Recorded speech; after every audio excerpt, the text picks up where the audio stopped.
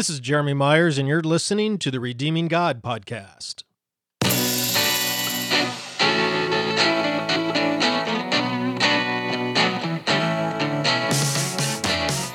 So we're back to our study of Ephesians, and today we will be looking at Ephesians chapter 2, verses 5 through 7, and specifically the meaning of the word saved or salvation. Paul's famous phrase where he introduces it in verse 5, by grace you have been saved. And we're going to see that a misunderstanding of this word saved or salvation leads to a misunderstanding of the entire chapter of Ephesians chapter 2. But when we properly understand what the word salvation means in this context, then we can better understand the whole of the chapter as well. Okay, so that's where we're headed today. We will, of course, begin with a question from a reader about something I taught from Matthew chapter 13 a couple months back, and the parable of the wheat and the tares. Before we get to that, however, I hope you took advantage of my offer about 3-4 weeks back to get some free Bitcoin and Dogecoin. These are these cryptocurrencies that are in the news a lot recently. Back at the time, about a month back, 3 weeks back, Bitcoin was at $32,000 each, and Dogecoin was 19 cents each.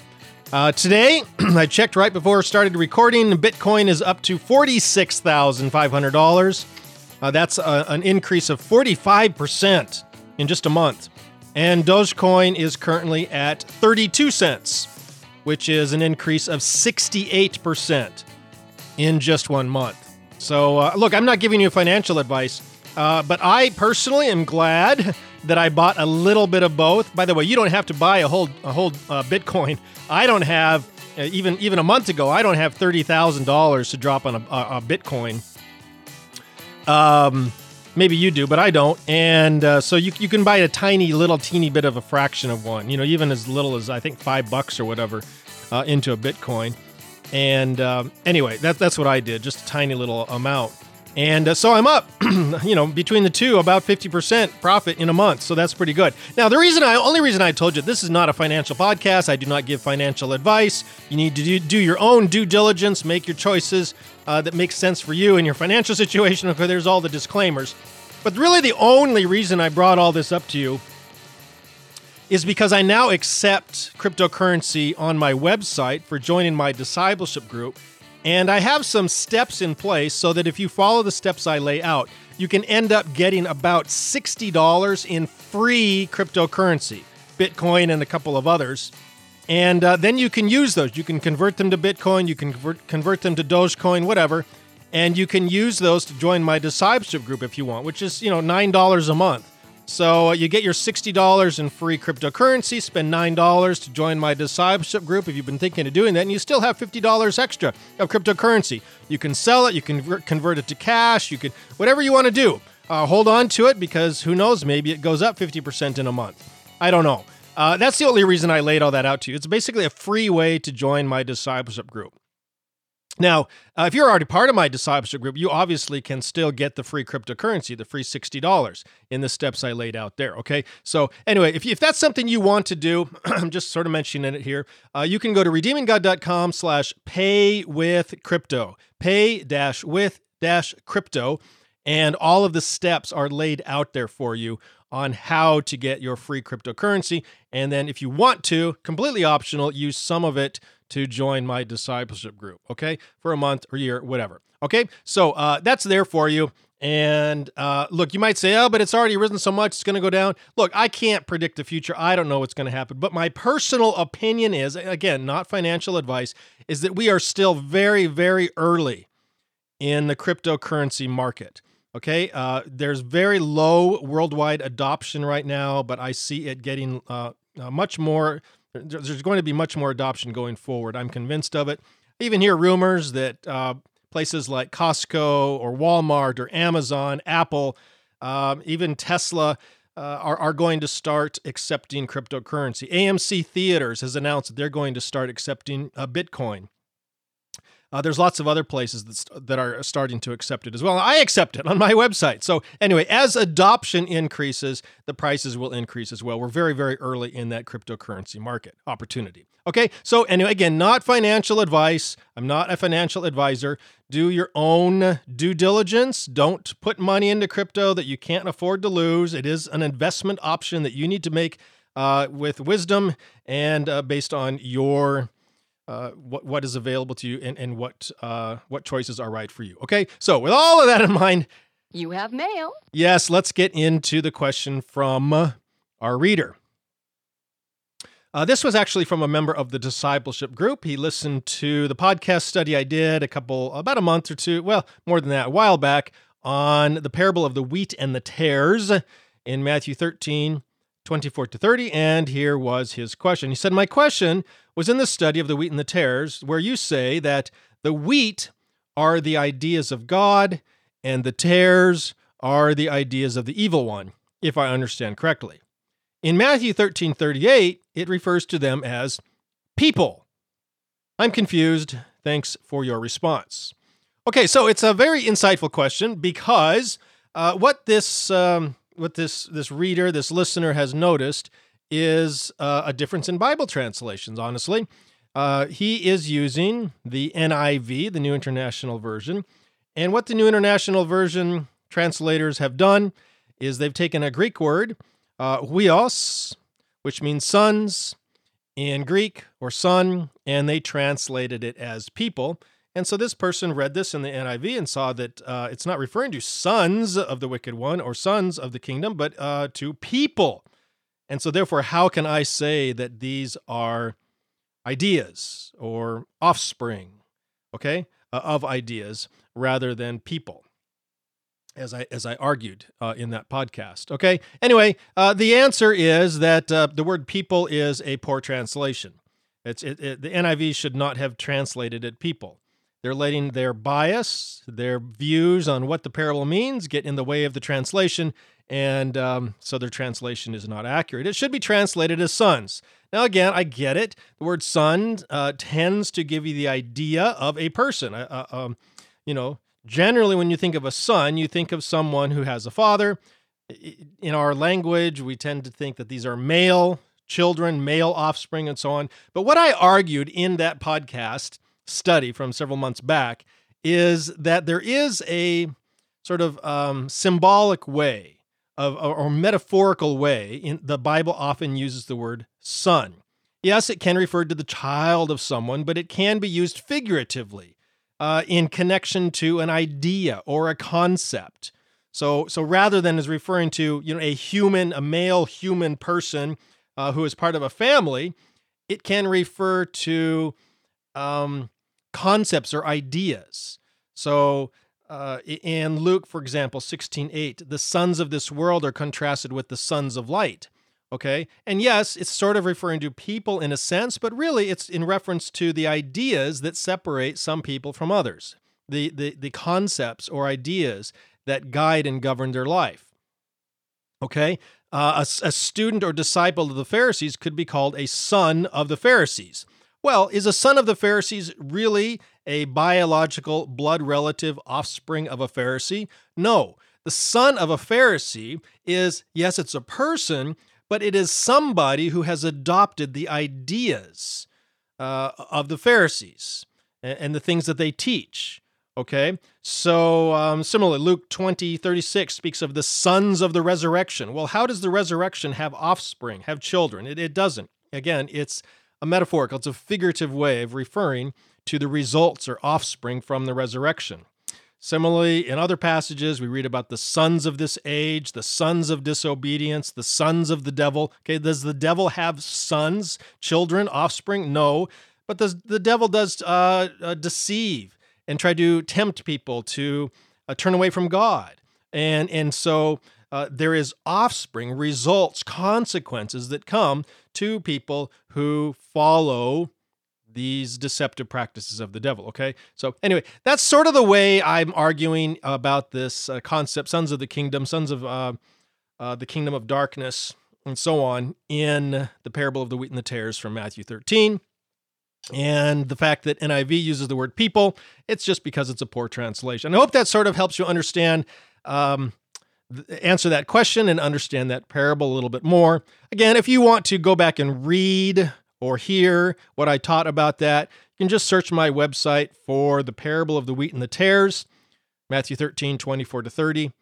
There's a search box in the lower right-hand corner of the website, or just search Google for it, redeeminggod.com, and then Parable of the Wheat and Tares, Matthew 13, 24 to 30. It pops up that way. Also, if you just go to the show notes manuscript section for this podcast, redeeminggod.com, Ephesians 2, 5 through 7, I will link to the study there as well. Okay, so that's the answer to that question. Let's get on to our study of Ephesians 2, 5 through 7.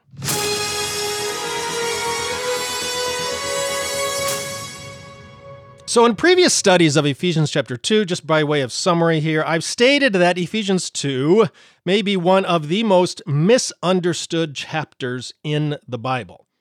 Most people, when they read Ephesians chapter 2, they sort of focus on the first 10 verses is all, rather than the whole chapter. And they sort of rip it out of the overall context of Ephesians as well. And they think that the message of Ephesians 2 is how great of sinners we are, and so Jesus came, and if we believe in him, we can have eternal life and go to heaven when we die. Okay? Ephesians 2, 8, 9 is the central verses on, for by grace are you saved through faith, and that not of yourselves, it is a gift of God. We'll be talking about that verse either next time or the time after that, when we get to Ephesians 2, 8, and 9. Okay? The problem, as I mentioned with that, is it completely ignores the last half of Ephesians chapter 2. Ephesians chapter 2 is written in sort of three parts: problem, solution, application.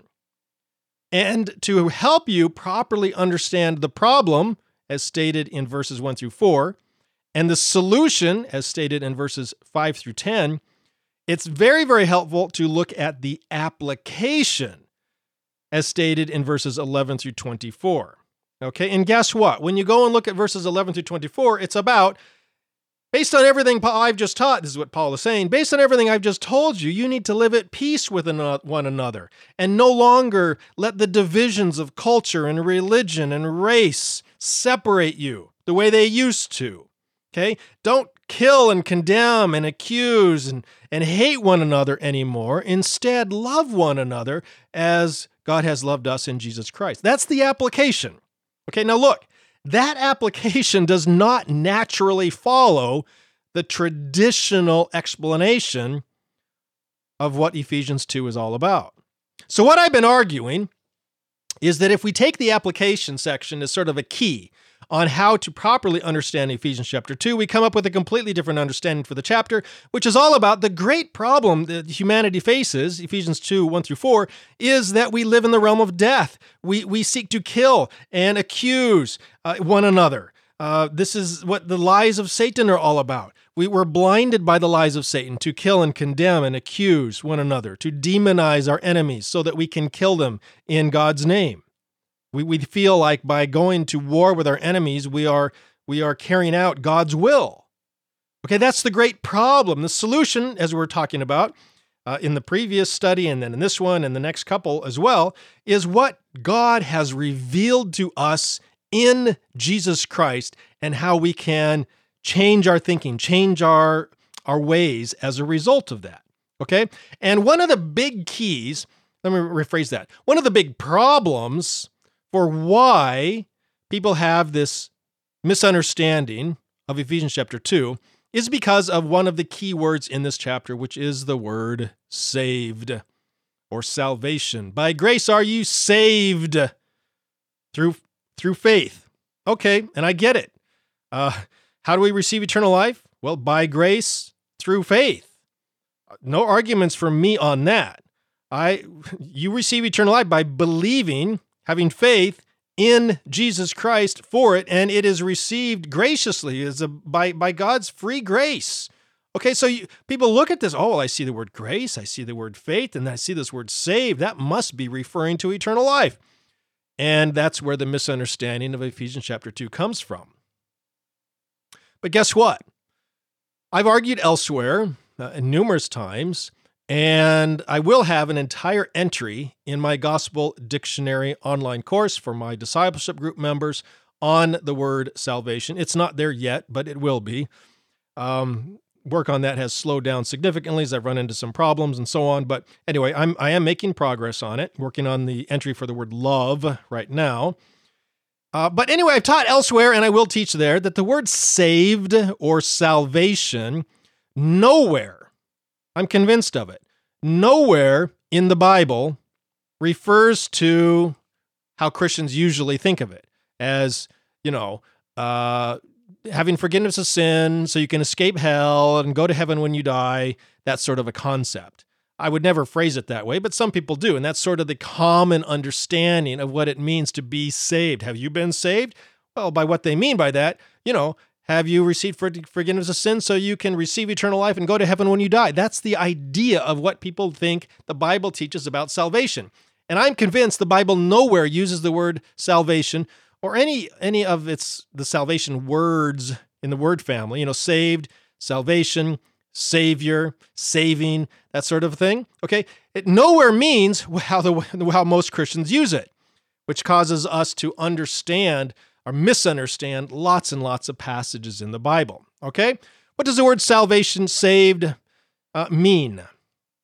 Well, I've argued, and I will argue, that another good translation for the sozo or soteria word family, the Greek word family, yes, salvation, saved is fine, but that word carries so much theological baggage in the minds of most Christians. I argue that it's better to put in another fine translation, which would be the word deliverance, delivered, okay, deliverer, that sort of thing.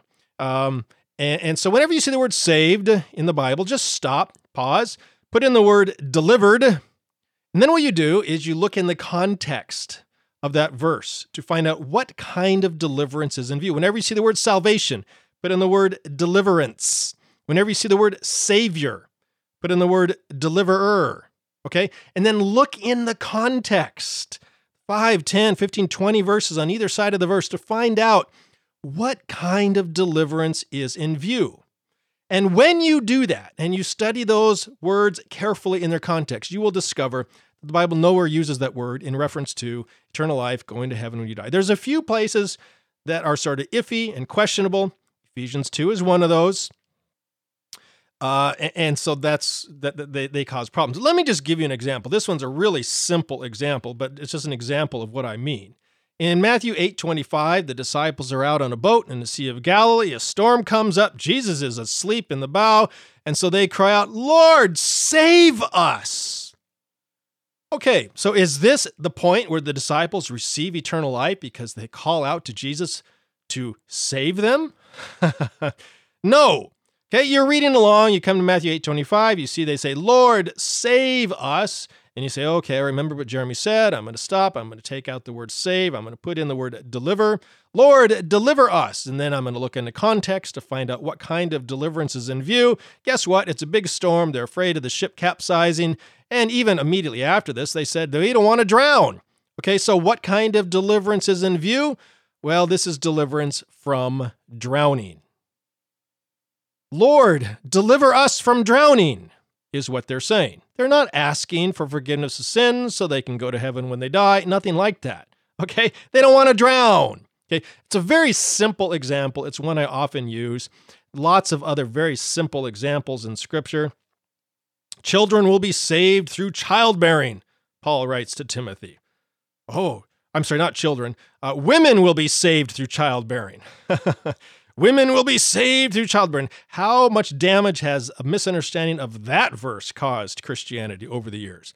Well, take out the word saved, put in the word deliverance, look in the context, and find out what kind of deliverance Paul has in view for women in that context. It's not talking about going to heaven when you die. Okay, just an example. Do that study, the rest of that study on your own. I'm giving you examples, and we're going to do the same thing with Ephesians chapter 2 here, okay? The rest of the uses of the word saved or salvation in the Bible follow a similar pattern. Okay, people can be saved from their enemies. They can be saved from sickness. They can be saved from war, from financial ruin. They can be saved from premature physical death. from the devastating consequences of sin in their life now. One of the reasons God doesn't want us to sin is he wants to save us from our sins, meaning save us from the destruction that sin brings into our life, here and now, in this life. Okay, so that's a very common use of the word save. A variety of other things we can be saved or delivered from in the Bible. Okay, so again, that's saved and salvation. Let's do that here with us in Ephesians chapter 2. Okay, we're looking at Ephesians 2, verses sort of 4 through 10. Last time we looked at verse 4, where, remember, we saw that but God, the biggest but in the Bible, but God, he saw the problem we were in, which was described in verses 1 through 4, and so, but God, he stepped in to this problem of human violence, decided to do something about it. We pick up in verse 5 with what God set out to do. Verse 5, Paul says, because of his great love with which he loved us, even when we were dead in trespasses. Okay, so this dead in trespasses idea, just a summary of what Paul just wrote about in verses 1 through 4. And Paul is saying this is all based on his great love. Again, something Paul talked about in verse 4. But Paul is showing that the activity of God with which he loved us, and again, this is related to his grace. He didn't step in because we were such great people or because we deserved it or because we had done something to make him love us. No, this is simply because God is love. God loved us. It was a gracious act on his part. Now, that's going to be important later in the chapter when Paul calls us to live towards the rest of the world in the same way. We don't treat others with the love and grace that we do because they're lovely or lovable or because they change their ways or because they've agreed to be friends with us. Nothing. We love them and we show grace towards them for the same reason that God loves us and shows grace towards us, simply because God is love, because God is gracious, not through anything we deserved or earned on our part. Okay, anyway, that's this idea here. And now we get to this word saved in verse 5. By grace you have been saved. Okay? This is basically just a repeat of what Paul just said. Okay? By grace is this concept of because of his great love with which he loved us. Okay? And then we have been saved. From what? Delivered from what? Well, he just mentioned it. That we were dead in our trespasses and sins. Okay? So here's this word saved. We substitute in the word deliverance. We see in the immediate context of the same verse, it's reference to being dead in our trespasses and sins because of parallelism. But even ultimately, it goes back to verses 1 through 3, where Paul described this great dilemma, this great human problem in more detail, how we were dead in our trespasses and sins because the devil has deceived us, and we accuse, and we have desire, and it leads to death. Of ourselves and of them and of everything that God wanted for us. Okay? So when Paul says, by grace you have been saved, he's saying by grace, by the love of God, because of God's great love for you, with which he loved us, you have been delivered from living in that way of death, living under that deception of lies and deceit that caused you to condemn and hate and even kill other people in God's name. We were blinded by Satan so that we humans engage in this never-ending cycle of human violence. The great deception is we think that our violence is justified and holy and righteous, whereas their violence is evil. And so what do? We fight violence with violence. We fight their evil violence with our good and righteous violence. But it doesn't work because the other side thinks the same thing. They think we are the evil ones. I was reminded of that just this week, this disastrous, just a horrifying withdrawal of our troops from Afghanistan. I mean, honestly, we never should have been there in the first place. Okay, let's just admit that. Never should have been there 20 years ago in the first place. All right? But we are there. We were there anyway. And now Biden administration has this disastrous rollout, leaving 10 to 15,000 of our American citizens there.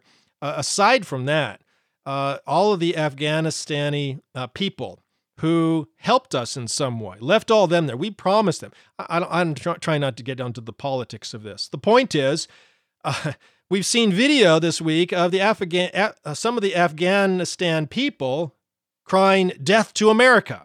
Okay, now why are they crying that? Well, they think, maybe rightfully so in some ways, that we were the aggressor, that we were the evil ones, that we were in there trying to impose our will on their people and who knows what, hurt their religion and their beliefs. And so they believe that they are the righteous ones in this conflict and we are the evil ones. And of course, what do we Americans believe? We believe the same thing. We believe we are the righteous ones and they are the evil ones. Okay, this is the problem that Paul is talking about, that Jesus came to deliver us from and that God stepped in to do something about. This never-ending cycle of human violence against one another.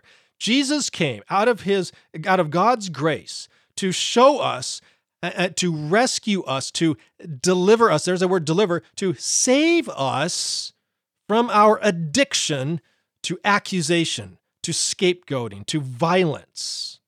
Jesus came to show us a different way, a better way, a way of life and love and liberty, which is what God always wanted, what God always desired for humanity.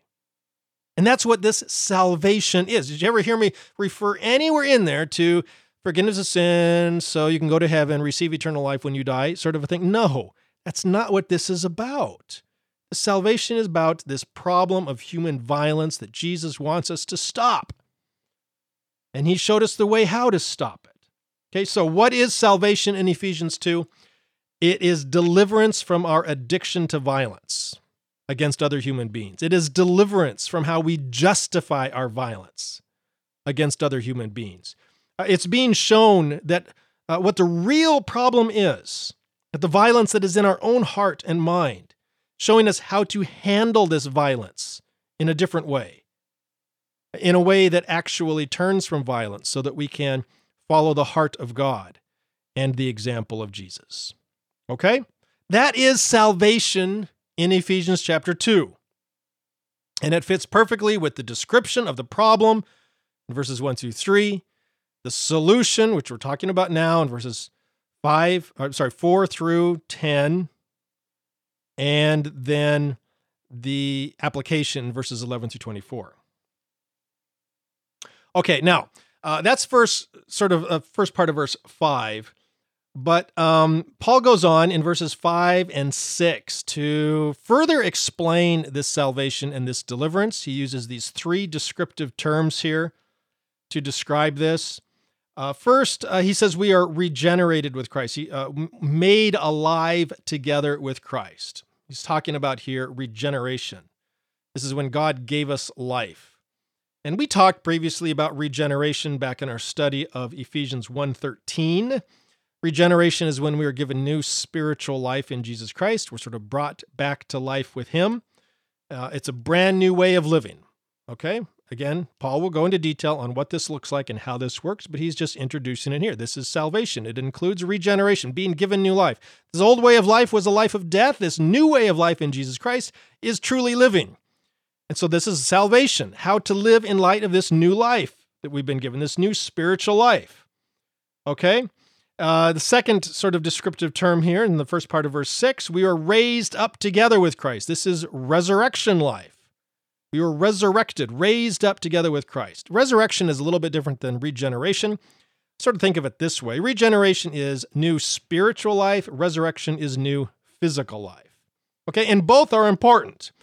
If you have just one or the other, then your body is not working together as a whole. Your person is not working together with both the physical and spiritual life. And so we need both to be spiritually new and physically new. Okay, now, you and I don't have our physical life, resurrected life right now. Okay, we're still in our old body of sin, as Paul calls it, speaks of it elsewhere. So physical resurrection is still a future reality for us, but Paul's speaking about it here as sort of a present reality, and this is one of those things that the New Testament does, often speaks of a future reality as a present reality, because we receive it by faith and we live in it by faith. Sort of tipping my hand here for how Paul is going to be talking about this concept of faith in verses 8 and following, okay?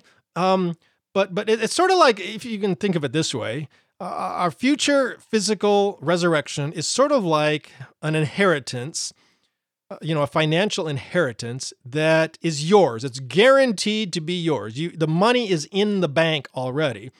Maybe you can think of it as a trust fund in a sense. The money's in the bank, but you can't really draw on it yet, but it is there.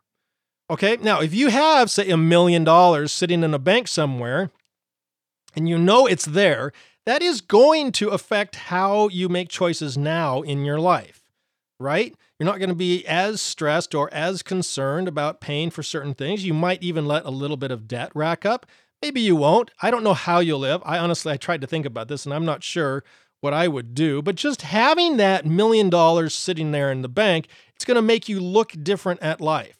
You might be able to take more risks than you otherwise would have, and make investments that you otherwise might not have, because you have that $1 million inheritance as a cushion, sort of, that it's not available to you yet, but it will be.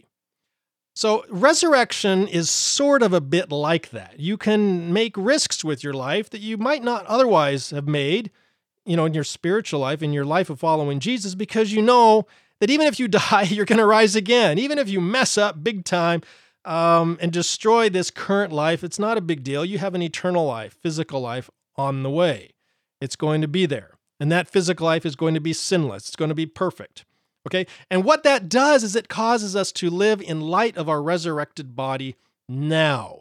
We can start living in light of that reality now. We're going to be sinless and perfect, so therefore we feel spiritually and theologically that we're no longer slaves to sin because we've died with Christ and we've risen with Christ. Again, this is a Pauline concept he talks about everywhere. We're no longer under a crushing debt of sin, to sort of follow this analogy of the inheritance. Sin is spoken of as a debt in some places. Well, the debt's been done away with because we've got that inheritance in the bank, okay?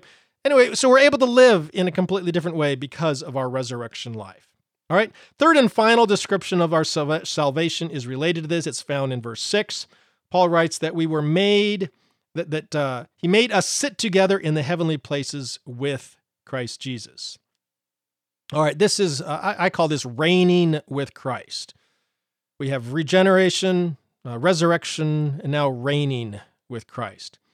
Okay, so what does this mean to be seated with Christ in heavenly places? Well, we talked about this concept of in heavenly places before.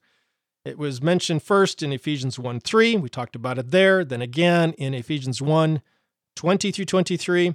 And we'll see it again elsewhere in Ephesians. It's a sort of a theme that pops up occasionally in this letter. The point is, a lot of times when people see in heavenly places, they think, oh, this means in the heavens, where God is. But that's not the way the phrase is used in Ephesians. In heavenly places actually refers to the places on this earth where God's rule and reign is sort of taking over. It has been set up. Remember, one of the reasons Jesus came to this earth is not to take us all away from this earth so we could go to heaven and spend eternity in heaven with him. No, one of the reasons Jesus came to this earth was to bring heaven down to earth, to bring God's way of doing things, the kingdom of God, down to this earth. That's why when Jesus taught his disciples to pray in Matthew 6, he told them to pray that God's will be done on earth as it is in heaven. Okay, so heavenly places are the places on earth where the kingdom of God is making inroads, launching, beachheads, in a sense, on this earth, so that God's rule and reign can take a foothold, can start to have an effect on this earth, so that we, as the ambassadors, as the hands and feet, as the people of Jesus, can lead this world into the ways of the kingdom, into the new way that Jesus wants the world to live. Again, this is where the application section is going. Jesus came, he started the work, we're supposed to finish it, and one of the primary things that Jesus wants us to do is live at peace with one another rather than in violence. Okay, so that's why he's talking about here this reigning with Christ in heavenly places. It's about getting rid of the way this world usually functions, with hate and violence and anger and murder and killing and accusation and blame and scapegoating, treating our enemies like they're less than human so that we can kill them in God's name. Get rid of all that and start living instead in the way of Jesus Christ with love and mercy and grace and forgiveness and acceptance. And we do this by love. We love our enemies just as he loved us while we were yet his enemies. Okay, so anyway, all this is related to the salvation, saved. We're to live in light of our regeneration, our resurrection, and our reigning with Jesus Christ. And by doing that, we live the sort of life that Paul wants us to, that Jesus wants us to, which he's discussed. Final verse, let's just go real quickly, verse 7 here, to sort of tee us up for verse 8 next time. So, in light of this salvation that we have, which involves our regeneration, a resurrection, and reigning with Christ, how should we act? How should we behave? Well, look, we've been given new spiritual life. We've been given new physical life. We've been seated with Christ so we can reign over this earth. We have infinite resources at our disposal. So how are we to live? Look, we're not supposed to be ashamed of whose children we are. We're supposed to be proud of our family, proud of our family name, proud of our Father, God. We're not supposed to worry about worldly concerns because our Father, the King, is watching out for us. We have this new life, which is eternal life, being raised with Jesus Christ. We have a royal position. Okay? And so this concept here in verse 7, that in the ages to come, he might show the exceeding riches of his grace and his kindness toward us in Jesus Christ. Paul is just saying that these things that we have been given to us is not a little one-time gift, not a little boost, and a temporary power boost or anything. These are not temporary. They are not limited. This salvation and all of the related gifts and blessings that come with it are ours now. They begin now, but they continue through all the ages to come, which includes all of eternity, not just the ages of human history, but all the ages of eternity. And we are going to spend eternity exploring and investigating and looking into and searching the heights and depths and widths of God's love for us. He loves us and will always love us. And we're only just now beginning to see the smallest glimpses of that love. But we will spend all eternity exploring this love in greater detail.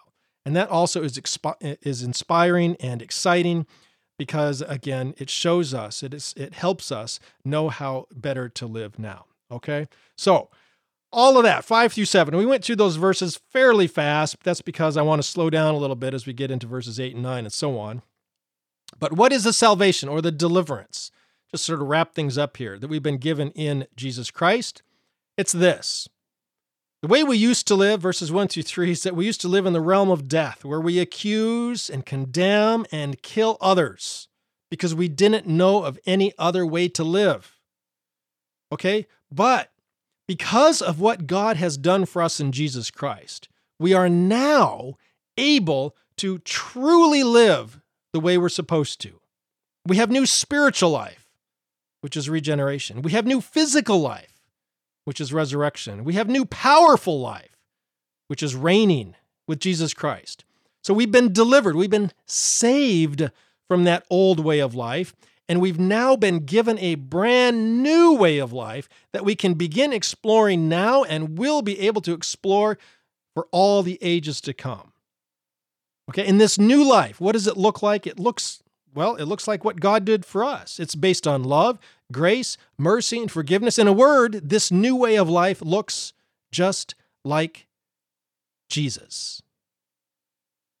And that's pretty exciting.